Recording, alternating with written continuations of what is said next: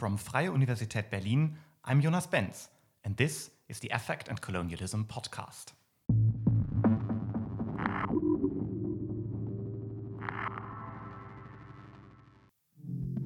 Although European societies promise religious freedom, non-Christians remain subject to considerable discrimination. In this context, it is mostly taken for granted that there is a basic conflict between the modern secular state and the passions of religion. But what about the passions of the secular? Today, we talk with sociologist Nur Yasemin Ural about the colonial effects of secular Europe. Yasemin, welcome. Thanks for having me, Jonas. It's great to be here. Yasemin, you've worked for many years at different universities in Turkey, in France, and in Germany.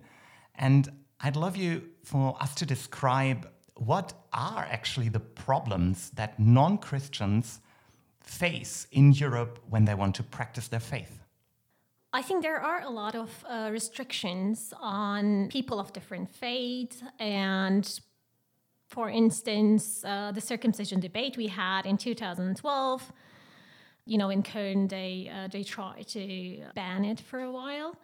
And then the famous debate on face veiling, but also like generally veiling, where can you exist, where can you work? And the simple things like also being buried, right? The rights for a burial in France and in Germany, for Muslims especially, is not that easy. Also, like the debate around the adherence of Turkey to the EU back in 2005 has been also discussed in terms of are we going to accept a Muslim country within Europe or not? So these are the controversies that I can think of when I think of the European context as a secular one, on the one hand, and the non-secular, or let's say non-Christian minorities face that are usually deemed as non-secular. I think that points to a question that is a little difficult to understand because it is one of such a core principles of, European identity and modernity to transform into a secular society, a state and a society that is not based on Christianity, but on secular values. But the way you describe it, it also seems that particularly non-Christians are facing these problems. So how Christian then do you think is secular Europe? That's a big question, and it has been discussed in the last couple of decades very intensely because the idea that you're posing that is based on the narrative of secularity was a modern project, right? The entire idea was that the more we advance in time, the more modern we become, the more we will be leaving religion behind us. And this general understanding of religion as being backwards, not progressive, and not belonging to modernity in a certain way has been challenged a lot, especially with the rise of new religious movements starting from the 80s and 90s or even 70s. And there we started to understand, on the one hand, that religion was not going to disappear, but on the other hand, that all the assumptions about secularity, being a neutral and completely a-religious, in a way, or the opposite of religion, was not completely representing the reality of a lot of people living in secular countries that leads to a certain ideological project more than representing reality. I'm talking about the secularization theory. I believe that these studies that were present in philosophy of religion, anthropology, or even religious studies showed us how the very assumptions of the European modernity was actually based on its Christian roots, even if it wasn't made explicit. I think one is reminded when you talk about these issues about this very classical study by Max Weber on the relationship of Protestantism and capitalism. And what he basically says is that capitalism comes out of Protestantism, Protestant ideology, and the modern capitalist Europe has in a way secularized Christian or Protestant values. So would that be then the idea that the secular in Europe is basically Christianity in disguise? I think there are people who would agree what you just said, but I think the question is more complicated than that. There are scholars who argue that it's an exact continuity of Christianity or Protestant Western Christianity. And there are others who believe that there had been certain modifications that cannot be traced back to Christianity as we know it. So I think the debate is still open. And my take on it would be to see it locally. Because I think we have this idea of like secular Europe, as you were saying, in quotation marks, and see where it is secular. Because the secularity that we are tackling with is a very fragmented thing in a certain way. And at certain points, it becomes very much similar to Christianity, and at other times and points, you can see a lot of divergences. But I think it became almost common sense in a certain way to talk about Christianity when we're talking about secularity, secularism, and secularizations, Christianity, and also colonialism. I'd like to pick up on that because this same, let's say, problem, this same unclear relationship also appears in the study of colonialism, right? So you have the role of Christianity as a driving force of the colonial project, the Christian mission, bringing Christianity all over the world.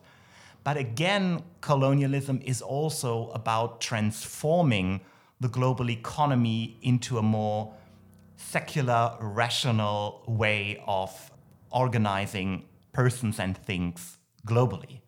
So isn't also there this ambiguity of how Christian is colonialism and how secular, and what is the relationship between these two strands that are present in colonialism? That's a different question. I should be asking you this because I think it's very important to look back at the way Christianity played a role in converting the First Nations, for instance. And we still see its effects. I mean, a couple of weeks ago, the entire graves that have been found in Canada were really remarkable because these schools, these Catholic schools that were made to culturally, genocidally oppressing the indigenous populations were still operational. They were there until the 90s.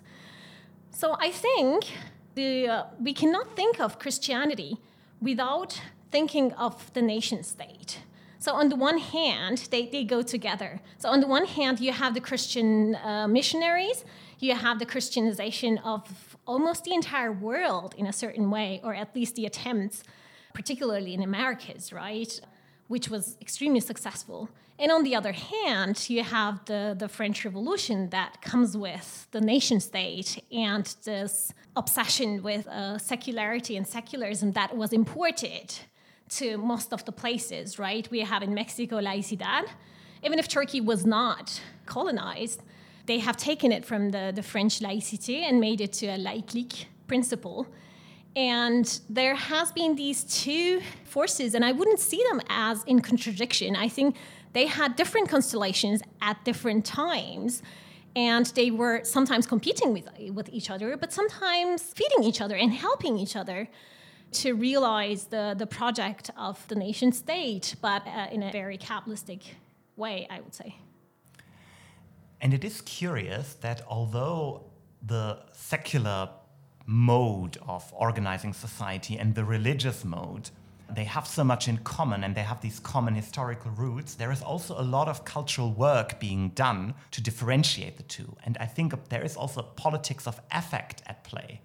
So always when we talk about religious conflict, we have on the one hand the emotional religious believer, and on the other hand the unemotional, the rational, secular state. So why is it that emotion is always attributed to religion rather than to the secular? And what does this have to do also with a colonial politics of affect, in which also emotion is always put outside of Europe and the rational way of doing things with Europe? That's a great question, but a very, very complex one.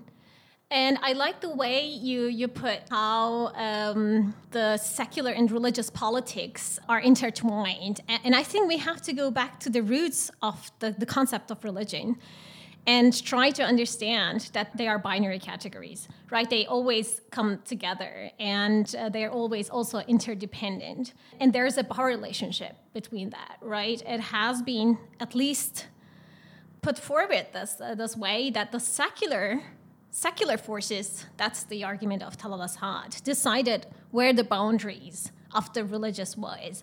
And not only that, but what also decided what religion is. It's a category that became very prominent within the world religious paradigm at the end of 19th century, when you had this common idea of the Europeans studying, but also classifying other nations, right? As the coloniality or colonial world order was advancing on the one hand, you had to systematically study them.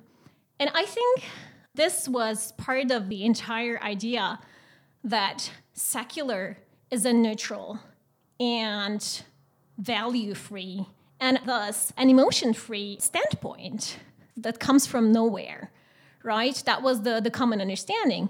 On the other hand, the dominant understanding of religion that was mostly based on the Protestant idea of inner belief, feelings of transcendence were very much based on emotions of a certain person that put aside partially the praxis, saying that ritual is not as important as the belief that one has. And this, I think, is one of the most important points that we should be paying attention to when we are thinking about religion. What gets called religion? In which context? And I think the second part of your question was that why do we understand religion as being emotional? And I think that wasn't only the faith of religion itself, but it was also the faith of women or colonial subjects. And it's no coincidence that they are deemed more religious than the European person that is considered to have overcome already this religious fanaticism, in quotation marks, and became an adult in a certain way, right? I mean, this analogy of child and the adult, the analogy of slave and the master. And I think it was a latecomer, I guess, the secular religious dichotomy to the critique of colonialism, of Orientalism. But now I think more and more people are interested in the power dynamics of the religious and secular, especially with the entire conflicts that emerges in the entire world with the so-called return of the religions. The scholars, but also the general public, are paying more and more attention and thinking more and more about what do we mean by religion when we say religion, and what is deemed religion. Because I think it's also important in the colonial context, what was considered to be religious before, what was categorized as religion, was also not equally distributed, right? I mean, the African religions, the local religions, were usually defined as custom, tradition, and not religion per se. So I think we should be thinking more about this and see the continuities, or at least the impacts of this history on the way we think and tackle the conflicts that we're facing today. Yeah, so if I understand you correctly, that also means that the fact that we talk about religious feeling, but not about secular feeling, is a way of exerting power in the colonial world that has a lot to do with the effective politics of colonialism more generally, right? So if we think of Edward Said's famous book, Orientalism, from the late 70s, there he writes about all these mechanisms through which colonial fantasies about the other are constructed, and these dichotomies that you mentioned, they play a major role. So the Orient is feminized and Europe is masculinized. The Orient is emotional, Europe is rational. The Orient is childish, Europe is grown up, right? And the distribution of affect plays a major role in this. So affect is with women, with children, with slaves, with the other, with the outside of Europe. Do you then think that talking about secular affect is a kind of critique of colonialism in a way? You're asking very difficult questions, but they're very interesting. I would be hesitant to say that secular affect, the concept itself, is a direct critique of colonialism. But I think secularity has something to do with colonial world order, capitalism, and the nation state. So colonialism is certainly part of it. But I wouldn't say that's the only critique that secular affects try to create or pose in a certain way. But I totally agree with the continuities that you were pointing to. I think the secular and the religious dichotomy has a lot of analogies with the colonial differences, but at the same time, it has also analogies with the gender dichotomy. But what I try to do, at least in my work, is to make it clear that secular is not an empty denominator from which we can look and define the religious. It is a historical process. It is still on, and it is in most of the places that the Europeans or North Americans live, but it goes beyond that. And that is a force that must be taken into account when we are talking about the questions of religion and the conflicts of minorities in different contexts. So yes and no. So it has something to do with colonialism, but it's not only colonialism that I think secular studies or critical secular studies are trying to deconstruct. So it seems what you're saying is that we have to look at secularism and the secular as something in its own right. So it's not just what many would think, that the secular is just that, what remains when you take religion out of the picture. And that would also mean that if you research religious conflict, you always look for the role of religion, because it's the only substantive thing you can think about, but you don't look at the role of the secular so much, because you don't have much conception of what the secular is beside the absence of religion. So would you think then that thinking about the secular in its own right and also the effect of the secular gives us something to better understand religious conflicts? You point to the myth of the subtraction theory, right, of Charles Taylor. And he's criticizing that. He's saying that usually we think that secular is what remains when you take religion out of the picture. But I think, and some scholars also have been pointing to that recently, that we cannot think one or the two without the other. So we should be always looking at them in an intertwined way because they make each other. So when you think of, can we understand religious conflicts? I'm thinking, are they really religious conflicts? Who calls them religious conflicts? And how do they become religious conflicts? In what context, right? I would then be very attentive to call something a religious conflict when other secular forces are involved. And usually they are, because if you call something religious, then you assume that there is a point of which you call it secular that, attributes the other the religiosity that one deems itself to be free of. I think the concept of secular affect is a provocative concept to make it apparent, we have, let's say, less of a problem thinking of religion and religious affects and religious emotions. On the one hand, that is so natural, but that's to provoke and say, look, Why shouldn't it be the case that we talk about secular affects, and secular affects are completely independent from its environment? It might be as religious as the religious affect in a certain way, and how do we separate them from each other? I think that the entire idea of secular affects is to see this interdependency and the entire history of this binary construction of religion and secular. And I think this critique is meant to make it apparent that we should always take into consideration both sides and how these politics are at stake. So you're arguing basically that we even have to go one step further than that. So not only to see that the secular is a thing in itself, not only religion, that it also has an effective core, an effective dimension and driving force, same as religion, and therefore look also at the secular. But you would say that the way the categories of religious and secular are distributed in a field of conflict in the first place is determinant of how these conflicts can be seen, how solutions can be imagined for the problems that are evoked.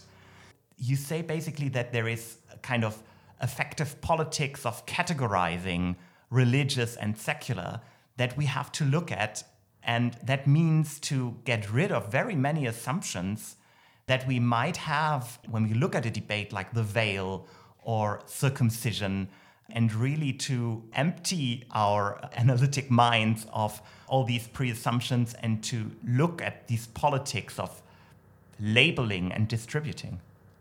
Well, exactly. And thank you for articulating actually my thoughts better than I do. So that's exactly what I'm trying to say, that to see the effective dynamics of calling something secular or religious and try to understand how, for instance, we have an ease to say, oh, Christmas, it's just a cultural thing, or a cross in a classroom, it's just part of the culture, right? But on the other hand, if you see a person with a kippah, that will be just, oh, a very religious person, or a headscarf. That would, a person who is fasting during the Ramadan, or a person who is honoring their ancestors would be just automatically considered to be a religious person. So what makes us think that these things exist in the realm of the categorization of culture on the one hand or religion on the other hand? Yasemin, thank you very much. Thanks for having me, Jonas. That was amazing.